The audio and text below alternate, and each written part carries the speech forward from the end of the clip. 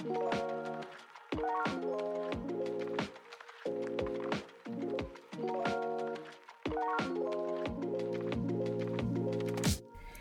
y'all, hey! Welcome back to another episode of the Why Don't We Talk About This podcast. I'm your host, Paula McMillan Perez, and I'm a licensed clinical social worker and psychotherapist. On today's episode, we have the amazing Mallorie Rodgers. She's a licensed professional counselor, and she's here speaking with us about pivoting her work to serving neurodiverse children and their parents, as well as some tips and tricks that she's picked up along the way to create supportive, safe spaces and what that looks like within these communities. Here we go.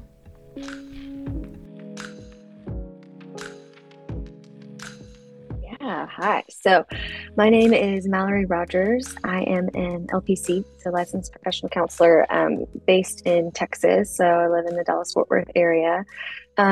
So I have been a therapist for a number of years, but I have really loved diving into specializing in inclusive, neurodiversity affirming care. So that means a whole lot of things. We can get into that. But I work with individuals ages 12 and up, and then I do some parent coaching as well. I have a background in doing a lot of play therapy work. That's what I did for the huge chunk of the beginning of my career, and I really loved it a lot. But I did find that I had such a passion for the parents. Like, I was only having just a small touch point with them for the sessions, and just had a huge passion for all that they were navigating. So kind of moved more into working with teens and adults, and that is also where the parent coaching part comes in.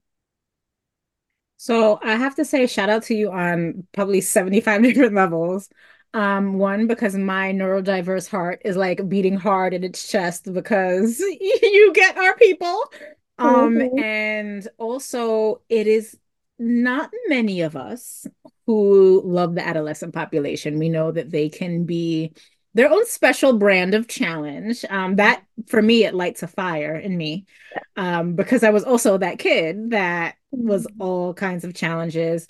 And more specifically, that you saw that there were gaps in terms of filling in the parent piece or identifying how parents could possibly, hopefully, be additional resources in the journey, even if you are primarily working with the child. Because I think that's something that sometimes in our work, we see that there's a lot of parental emphasis and there's a lot of presence when kids are younger. And as they get older, whether it's, oh, they got it, or they'll grow out of it, or I'm tired of this, it's not as present as when they were younger.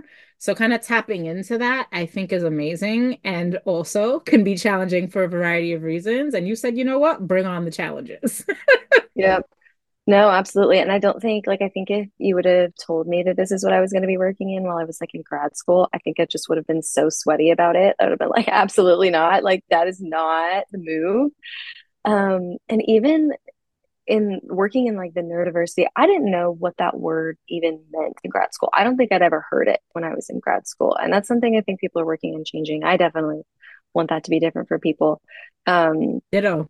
So yeah, I mean, it's so important. And we know now, I mean, the conservative estimate is that that's 15 to 20% of the population. So that means we have a long way to go in making 20% of the population have a place where they feel safe. But I started out working with, I am myself a bit of a perfectionist, or recovering one, I should say.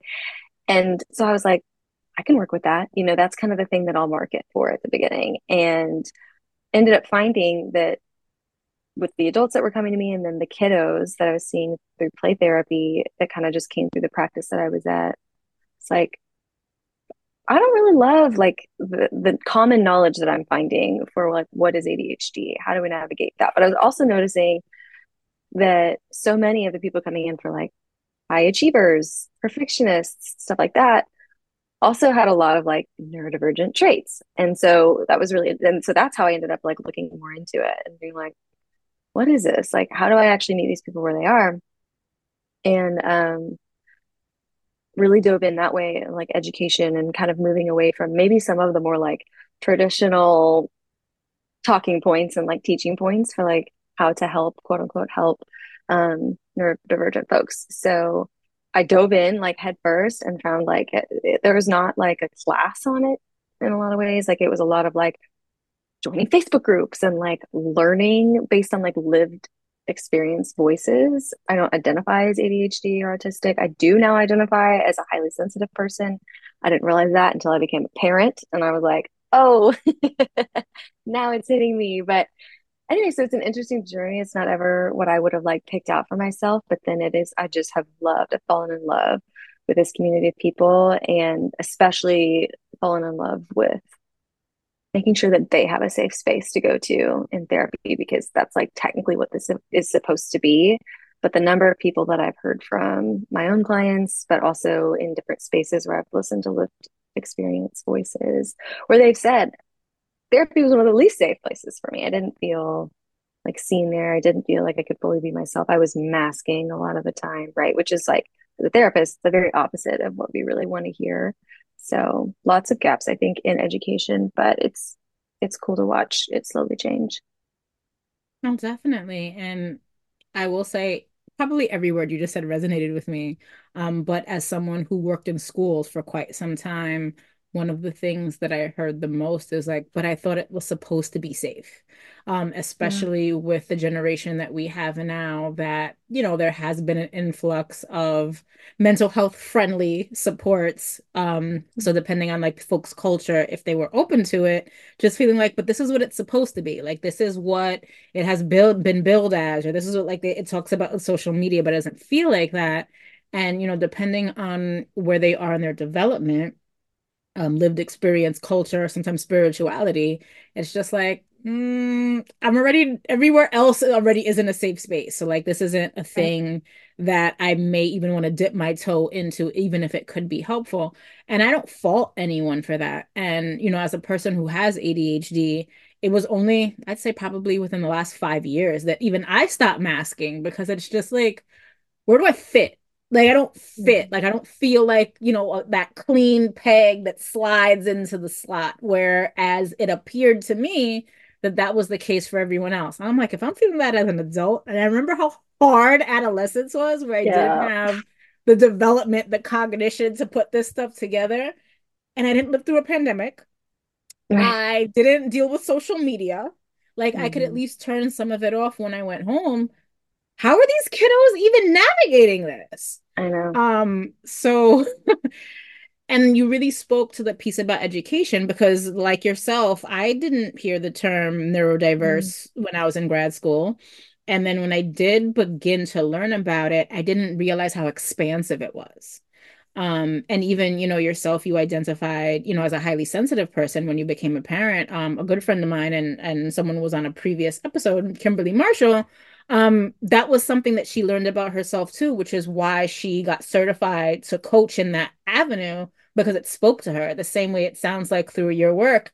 I'm sure play therapy was dope. I tried it a couple of times when I worked with the little ones, but the little ones are not for me. But you were able to see, okay, like, yes, I'm doing this and I love it, but there is more. And I see the need and I know where I can kind of fill the gap. And what I really super appreciate is like taking that lived experience and not doing the traditional just talking about it. It doesn't work for everyone. And I know professional counseling and social work pedagogy like are slightly different, but at the very least, we're meeting them where they're at. We're trying to figure out where they're at. We're trying to build trust, engagement. And I think that is the root of what this work is building connection. Yeah. And we already have the diversity in our brain, so let's build some more connections. Right. Yes. That's, I think, too, one of the things that I've come across a lot is this feeling where, especially neurodivergent people, they feel like I don't have a space, right? One of the most common things that I would hear, especially from people who like aren't diagnosed or haven't really explored that identity for themselves yet, is eventually this kind of theme of I didn't have a place to belong or I tried really hard to fit in. And I think, to the point you were saying earlier, like every teenager kind of feels that way. Like everyone thinks everyone else has it figured out. But what I have learned is that some of them really do. I mean, to their core, they feel that, right? Like it's just harder to feel like they have a place. And they don't have to be neurodivergent for that, but a lot of those neurodivergent teens that I will end up working with, have felt that. And so, yeah, I think that's just where my heart beats a little bit faster is like, oh, but just let this be a place where you can feel that, right? Like let this be a place. And I think that's why the vast majority of us go into these professions. We want people to feel safe. We want people to feel, we don't want to help. This is a helping profession, regardless of what license we hold or if we're coaching. Like we want to help people. Um, so I think that's where too, like my passion for like what does it look like to be offering like neurodiversity affirming therapy, because I think if everyone knew about it, they would probably want to offer something like that, right? At the end of the day, it's just like you're welcome as you are. Please come on in. It gets a lot more nuanced, right, when you get down the weeds of it. But yeah, I've seen so much of a need for that and seen them just like come alive when they do feel like they have that space, especially for kiddos or adults, even, the house that they live in, however old they are, feeling like that's not really even a safe space or that's not where they feel like they can fully, like, quote unquote, unmask. Yeah, that unmasking, it's such a freeing experience. And even, in the exploring what that could look like, just the fear of even the possibility of not even taking it off all the way, just bringing it down a Right. little at times can be so crippling Mm-hmm. because now what? Now what else am I going to be possibly exposed to? Or am I going to feel more unsafe? Or does this place a target on my back? And not just in one place that you take up, in all of the places that you take up.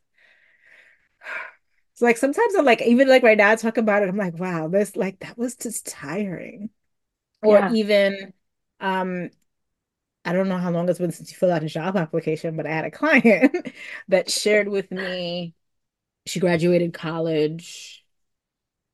I think this was like a year or so ago. We had this conversation, and some of the applications now, I think most, because of different laws and requirements, asks about disabilities. Mm-hmm. And there are some mental health diagnoses and other things that are listed on there. And she was like, but I don't have a disability. Like, I'm not disabled. So that we explored that deeply. But the thing that I find interesting about that too is in tandem with that question, one of the other things that's asked is about what accommodations might you need to fulfill your job duties as a result of your disability? How are we supposed to answer that when we have been in communities, in spaces, and environments that didn't give us what we need, that didn't create Mm-hmm. safe spaces, but now you want me to basically out myself and Mm-hmm. also have an awareness of what it is that I need to feel most successful when I've been hiding it this whole time because you didn't accept me in the first place. And then if I don't meet the quota of disabled people in whatever percentage that you need to have in your organization, whoever's looking this over might just be like, that sounds like a lot of work, or we're going to have to do more. So let's cast this person aside. So it's kind of like we're continuing to perpetuate that lack Yeah. of safety and creation of space for folks to come and be as they are. Mm-hmm. It is a massive, like, systemic problem. And we talked a little bit about, education. It shows up so much there in the workforce, whether it's on a piece of paper or not, um, so many places. I think even what's expected in relationships and like social dynamics, like, oh my gosh, comes out so much there. And when you were talking about, masking and the like exhaustion that can come really from both, it's exhausting to have to mask all the time. It's also exhausting to start the process of beginning to like show a little bit more of yourself and like be vulnerable in that way. Because, like you were saying, especially if you hold other identities that are like minority identities or where it's a little bit more dangerous to have that identity, depending on where you live and the culture that you're in, you start to unmask. And like you said, it can put a target on your back in a lot of ways.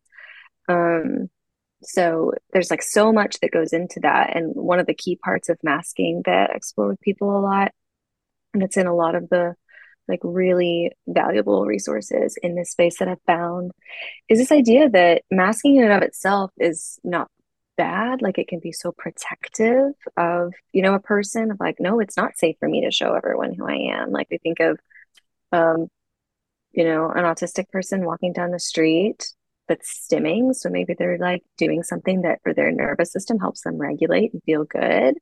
But the way that it might be viewed isn't so great, right? So for them to like be expressing that. But if that person happens to be a racial minority, it gets even worse. And so there can be genuine value to it. But if they do find themselves to be in a space where they can like feel safe enough, like actually safe for their physical safety, but also emotionally safe and have that felt safety, man, like I feel like the way you were talking about how it felt for you, it just makes such a big difference to like finally have a place where you can start to like, okay. And sometimes an identity crisis of like, well, wait, who am I? Who am I in here? Because I've had to just keep it inside for all of this time. So it's really sweet to sit and be, I mean, it's honoring to get to sit and be with someone as they're like kind of finding themselves again. Yeah, or even identifying that maybe they can't find themselves, but now they Yeah. have to begin to develop who it is that they want to be and how they feel comfortable in showing up in whatever incremental places and spaces that is. So I definitely echo that sentiment, especially when, those new connections are made of their own volition. It's just it makes my heart grow like multiple sizes. So I definitely echo that sentiment. I do wonder a little bit about the experiences that you've had with regard to the parents, like as you transitioned from that play therapy work into, the parent coaching and parent support, when having neurodivergent children, because I would assume that that has also been a bit of a learning experience too. Mhm. It's a huge part of it. I think one big part is usually, because you were talking about work, in the workplace and navigating like accommodations. Like, where do we start with that? I mean, that's a huge part of working with these parents and their kiddos is in the affirming space, it is viewed as valid to like self-identify. Um, so what that means is that if that is an identity that you want to claim for yourself, nobody's in the affirming space for the most part going to be saying you have to go get a diagnosis first. They're not gatekeeping that really.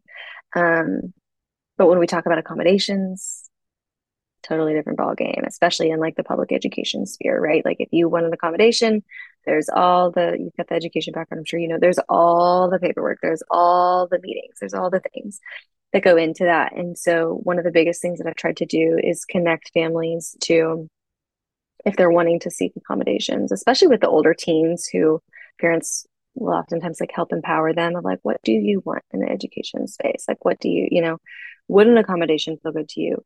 Or would that make you feel even more othered to be the kid that leaves the class, to be the kid that needs to sit in a certain place? That wears headphones when they walk down the hallway because the like sound is just too much. Um, so it can be so specialized, but I love getting to work in tandem with families who are trying to navigate that like accommodations. And I'm always learning so much. I feel like there is always so much to be learning. Um, but one of the cool parts about working with these parents as well is when they are starting to notice these things in their kiddos. So they bring them in and like, hey, this is what we're noticing. I'm like, great. So as we're working together, if I notice neurodivergent traits, if they haven't already brought it up, I'll bring it to their attention at some point. Um, And sometimes you hear from the parent, like, no, like that's not neurodivergence. Like, I've done that. I do that. Ah, And just just kind of waiting for like, uh-huh. And some of them get there where they're like, oh, maybe that's an identity that I also hold, or that's a diagnosis, or depending on if this word feels good to them, like that's also a disability that maybe I've been dealing with my whole life. And I just thought that I needed to try harder. I just thought that I needed to keep trying to fit in or, sit still or focus a little bit more. And I was able to do it. And so why can't my child? So That's part of what I mean of like it being so sweet to get to sit with those parents of like, I don't have time to work through that with you in 10-minute parent consult every, 3 weeks. Like, Absolutely. you got a lot to do. And so I really love getting to sit. And some of those parents, they never get to that point, or maybe they aren't neurodivergent. But just that self-reflection, I think also to have that modeled for their kid, especially an older kid, a teenager, I think it's so valuable because the kid gets to see their parent wrestling with like this identity, right? Or maybe the parent already knew that they were neurodivergent. Maybe they already identified as autistic or ADHD, or I mean, there's so many actually things that go under that neurodivergent umbrella. Could be OCD, it could be a brain injury. There's Sensory. a whole, yeah, sensory processing. Yeah, there's so many different things, dyspraxia, dyslexia, um, to go under there. So yeah, I just think it is so powerful for that kiddo to get to see like how does their parent approach this, even if the parent already knew that was a part of their like lived experience. And there's so many feelings that come up with parents in that too, because sometimes it's grief. I really hoped my kid wouldn't have to navigate this because while there are pros to this, it's also been really, really hard. The world's not built for someone like us. And so I just wished that they wouldn't have to, navigate this. And we can hold space for that grief. We can also hold space. Sometimes parents are like, this is awesome. Like, I love the way my brain works. And so I hope that he or she or they gets to also love how their brain works at some point. And I'm here for the ride. Like, they're probably going to have struggles with it. And it's definitely challenging on the parent end. Um, so yeah, I could go off like on and on and on about that, but it's really, really sweet to get to be witness to that journey for them. And so many of them are different. So many of them have different like aspects that make it safer or harder to really start to see that neurodivergence in themselves and or their kid. And just, a part that I wanted to add on that, that really kind of like opened my eyes and work it when I begun working with adolescents and even doing like that parent consult. I was like, listen, this 10, 15 minutes, this ain't it. Now, while I'm Mm-hmm. not gonna charge you an additional copay, I think it would be helpful for at least once a month, for us to kind of like sit, like, what is it that you're seeing? What are you observing? What do you remember around the time you were 13 and the seasons were changing or like whatever have you, and then actually seeing like some of the parallels. But the thing that I really appreciate, especially about like diving into the parent work, even with a parent that is resistant, and it's like, why do I have to do this? Like, I'm sending my child. It's just like, if you remember some of the most challenging times in your adolescence, did you ever want somebody to come save you to make it stop? Like, what if you have the ability to do that for your kid right now or model what it could have looked like? And a lot of times, and I will admit I don't do a ton of like shadow work or inner child work, but there are some activities that like I've done with both parents and adolescents, and the similarities of what they needed to heal that were so similar that it's like, so is somebody collecting data on this? Like, can somebody like, hone in on a new modality to like treat this? Because it is so impactful. And that's what came to mind when you were talking about that self-reflection and that modeling, because just like everything else, unfortunately, we are not taught this. It's not a societal thing. It's not a skill. It's not a form of content that's taught in school like math or social studies, but it is so important for our social emotional development and learning, even though that's not prioritized. But you didn't come here to hear me on my soapbox, so I'm going to put that aside. I mean, maybe Uh, I did. I want to hear it. yeah, I have a lot of feelings, so there's a reason I have to work for myself. I do not stay quiet. But, it really, hearing you speak about it from that lens, like it really brings that up for me. And as per the title of the show, we're not talking about this. And I know over the last, I'd say, 10 years, there has definitely been much more talk, much more data, research surrounding neurodiversity, surrounding support, surrounding community-based resources, especially in larger areas and urban areas, even though sometimes there isn't that accessibility. But I'm also wondering, even though there has been this growth, why aren't we talking about this? Yeah. No, man. Well, if I'm being real honest, I think a big part of why we don't talk about it is ableism. That is a soapbox that I could get on for a very long time. I think before I step into the ableism, I think also just we're uncomfortable with things we don't understand, right? We're uncomfortable, just like in general, people typically are uncomfortable with things that just seem different, right? Like different oftentimes is like encoded into our nervous system as wrong or bad. I think we're socialized for that. I think also maybe we're a little bit hardwired for it. But when it comes down to the ableism aspect, it takes, we're talking about accommodations, like it takes work to make change happen. It takes a lot of like cognitive and emotional labor to process through, well, why do we treat people who are, quote unquote, neurodivergent versus neurotypical? Like, why do they have a completely different lived experience in so many different places? And, like you had said earlier, not faulting certain things, but no one I don't think is like sitting down of like, how can we oppress neurodivergent folks? Like, how can we do that? I don't think Good anybody's point. like sitting around spending time on that At least I hope they're actively. not. Sure. Well, yeah, there may be. There may be. I'd like to assume there's not. It's better for my like Yes. maintenance of my view of Yes. humanity. But in a way, if we're not doing the opposite, right? The omission of really getting down into the weeds of like, what is it like for the other people at this company? What is it like for the kids in this school who, or in our country, who do learn differently, who do have different needs? Like, how have we designed things? Like, we have to get really intentional, I think, at looking at how things function, how like culture operates, systems operate in order to make things more accessible. And that takes more time, it takes more effort, like I was talking about. It also takes money. And we live in a culture that really loves money. How can we get more money and spend less time? And, that would be my capitalism soapbox that I will not bore everybody with. But it's a lot of work. And so I do think that that is one of the biggest barriers that stops us from really getting into the weeds and talking about it. I think also, some people really feel comfortable with the disability language and some people don't. Some people prefer identity or disorder or, just the word like difference. Um, but we know now at minimum it's 15 to 20% of the population that have some sort of neurodivergence.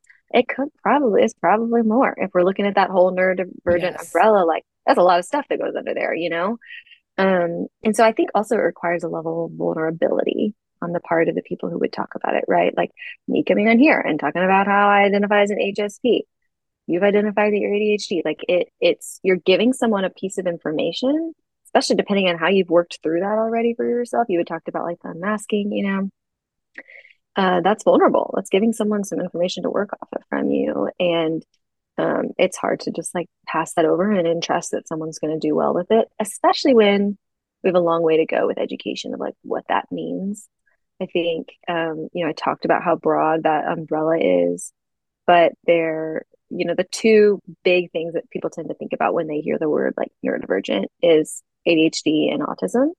And those are two very big ones underneath that umbrella. Those are the ones that we do come across a lot. But um, we're learning so much about what it even looks like to be ADHD and what it means to be autistic, especially when it comes to people who were not originally part of a lot of the research studies done on both of those diagnoses.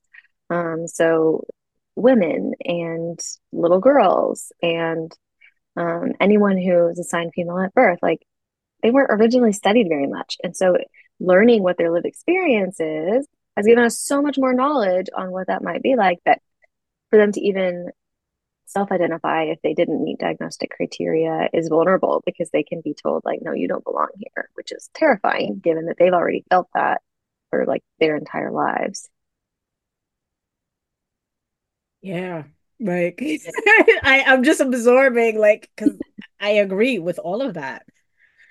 And it makes me feel also inspired because I know for a fact that there's other folks like you out here doing the work, having the passion, utilizing the data so that, we can improve. But I'm also just like, I want to just see so much more in my lifetime. But like you said, like change takes work, it takes effort, it takes sacrifice. And sometimes we get tired. Hopefully we rest and keep going. But I also have respect for those people who stop because they're like, I can't anymore, or it's taking away from me, or so many other reasons, and they can be okay with that because I feel like that is a gift as well. But thinking through all of these things, I'm wondering what ideas or maybe like suggestions that you have in terms of like what can like everyday folks do to kind of tackle this or some better support it in like their day to day. How Yeah. can we improve, intervene, create more soapboxes? We love it. Everyone gets a soapbox, or three. I mean, I think the biggest place that I recommend people starting is education.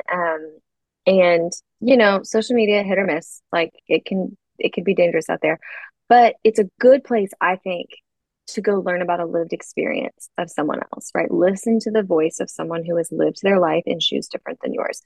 And that's true with any identity, any experience, but especially with this one, because anyone who is subject to ableism or anyone who is a minority are oftentimes not just given their voice, right? Like they would have to fight for it. And it helps if someone who does have the privilege will listen to it, right? Will make space for it. So, learning, education, great place to start. There's so many different, like, wonderful resources that I love to send people's way.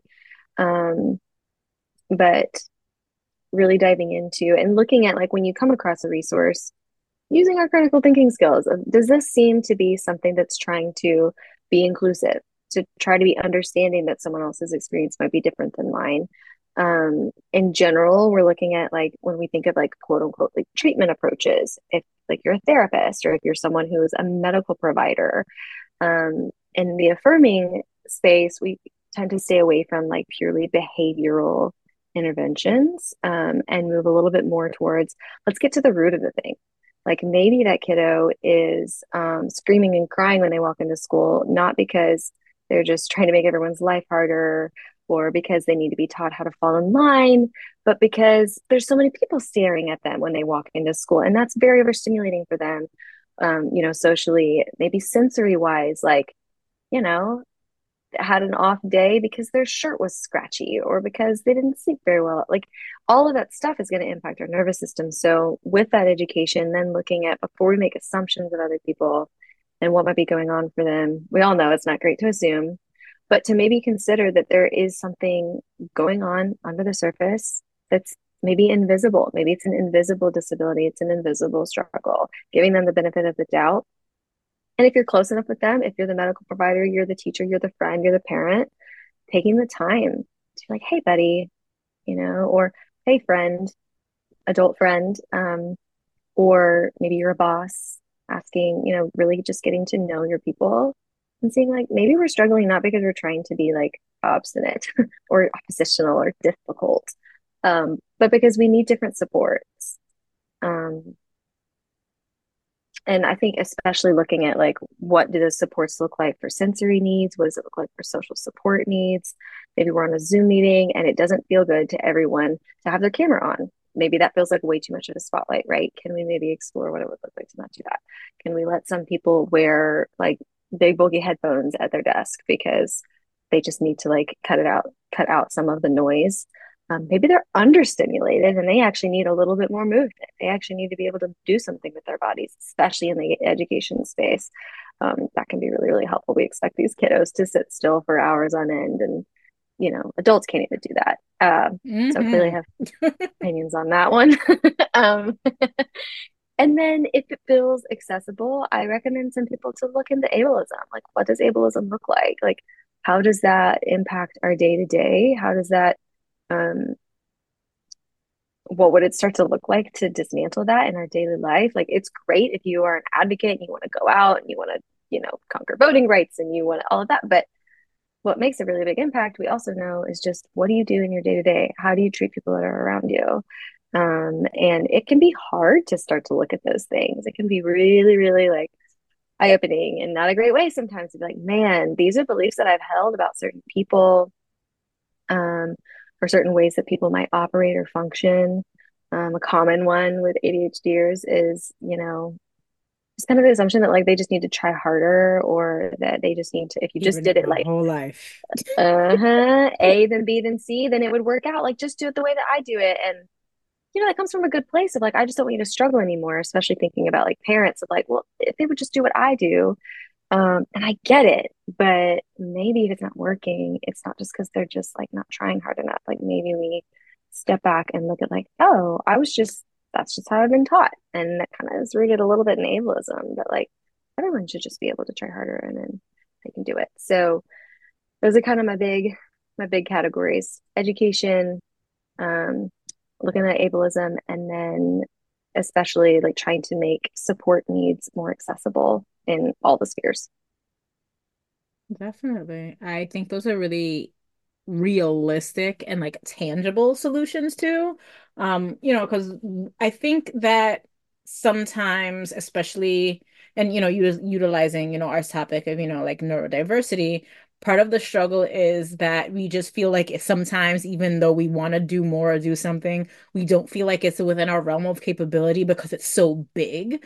So I think Mm-hmm. your solutions also talk about like what is feasible within my current reach. Like I don't have to necessarily, I don't want to say my comfort zone because your comfort zone could literally be upstairs depending on what's going on. But I don't necessarily have to look for too many far-reaching opportunities or spaces, excuse me, or individuals. Because even the example of ableism, we all have been unconsciously guilty of that. Like even myself, who is neurodivergent. But it's like when we catch ourselves, what do we do? So even thinking about when I first started using, or at least trying my best to utilize pronouns. Now, I would never want to misgender anyone ever, but it is something that at the time I was still getting used to. And when I caught it, I would acknowledge it and I would apologize and I would say that this is something I'm working on, I'm trying to do better. And I remember especially this was around the time where I started working with middle school youth and it was just like, no, it's okay, but we've also been conditioned to try to make the other person feel better. And you don't need to do that. This is something I'm working on. I'm taking responsibility. But also, and in that is modeling too, because they need to know that it is not your responsibility to make the person who mistakenly or not misgendered you think better, Mm-hmm. which was baffling to them. I even had a couple Right. students come back and they were like, I'm glad you did that. Or even apologizing when you make a mistake to a child. They can't fathom that an Right. adult would like bow down. And it was just these are important skills to model, but we can't do that if we don't have an awareness. So I really can appreciate all those offerings on so different levels because they're realistic and feasible. And even if you find them challenging, like what life are we leading if we can't challenge ourselves to be at least 1% better every day? Mm-hmm. No, it's true. It's very true. And you got to look at your own capacity, right? How much do you have going on in your life? But it can be so bite-sized, it can Yeah. be just so, so, so bite-sized. So I love that. Yeah, well, even that, like the power of an adult saying, I don't know everything. I messed up, or I didn't realize that I was operating this way, a parent to go in and apologize. Like that's so powerful. Very rarely do kids hear adults apologize to them. Um, truly, deeply. So I love that you've done that and modeled that for so many. And I think it's it can be hard to do in the moment, but man, it's just like tenfold. The fruit from that is just tenfold. Just keeps giving. So Well, definitely. So I know that you mentioned earlier when we started talking that you are based in like Dallas, Fort Worth, Fort Worth. tongue-tied. It's just that time of night. Could you just share just a little bit about like what your work looks like specifically, like population wise? I'm just, wondering, and I think that maybe by the time the community has gotten to this point in the conversation, they're also wondering, like, oh, I may live in that area. I may know a cousin. Just, Yes, well, bring them on. Yeah, so I work for a practice based in DFW with two locations. If anyone is familiar with the area, one is in North Dallas and one's a little bit closer to Fort Worth, but it's called the Couch Therapy. So we've got quite a few people on staff. A lot of them are trained in Neurodiversity Affirming Care, which is really awesome, something a lot of us are passionate about. So anyone can go to that website, get connected for therapy. Would love to hear from anyone that is in the state of Texas. That's where we're all licensed to practice. And then if anyone wanted to connect with me on like specifically consultation and things like that in this sphere, I think specifically some professionals find that helpful. Like, gosh, this is so much, and I would love to learn more. MallorieRodgers.com is a good place to go. I also have an Instagram account, but I am not very active. So that one's just Mallorie Rodgers. So would love to get connected with anyone else who feels a little bit of that spark or that fire um, for this population because it matters a lot. well, definitely. And all of this information is going to be in the show notes. So please, y'all, don't be shy. If she's saying reach out, she didn't have to say that. To reach out. I know I will because I think that this is going to be the beginning of some collaborations. But as we begin to wind down, I'm wondering, is there anything that is coming to you that is on your mind or in your heart that you would like to share with the community before we go? Yeah, I think what comes to mind is just the gratitude to you for making this space for these conversations on your podcast, and also for anyone who saw this title and took the time to listen and learn. We've said it a couple times, but the world, I do think, is slowly becoming a safer place for neurodivergent folks, and that's just really encouraging. And any tiny little steps in that direction really matter. So, just thank you. It was so wonderful to hear all of Mallorie's gems, especially as the little inner neurodiverse child in me was like, man, where was she when I was coming up? So if you are in the Dallas-Fort Worth area of Texas and you are seeking neurodiverse affirming care, you know exactly who to reach out to.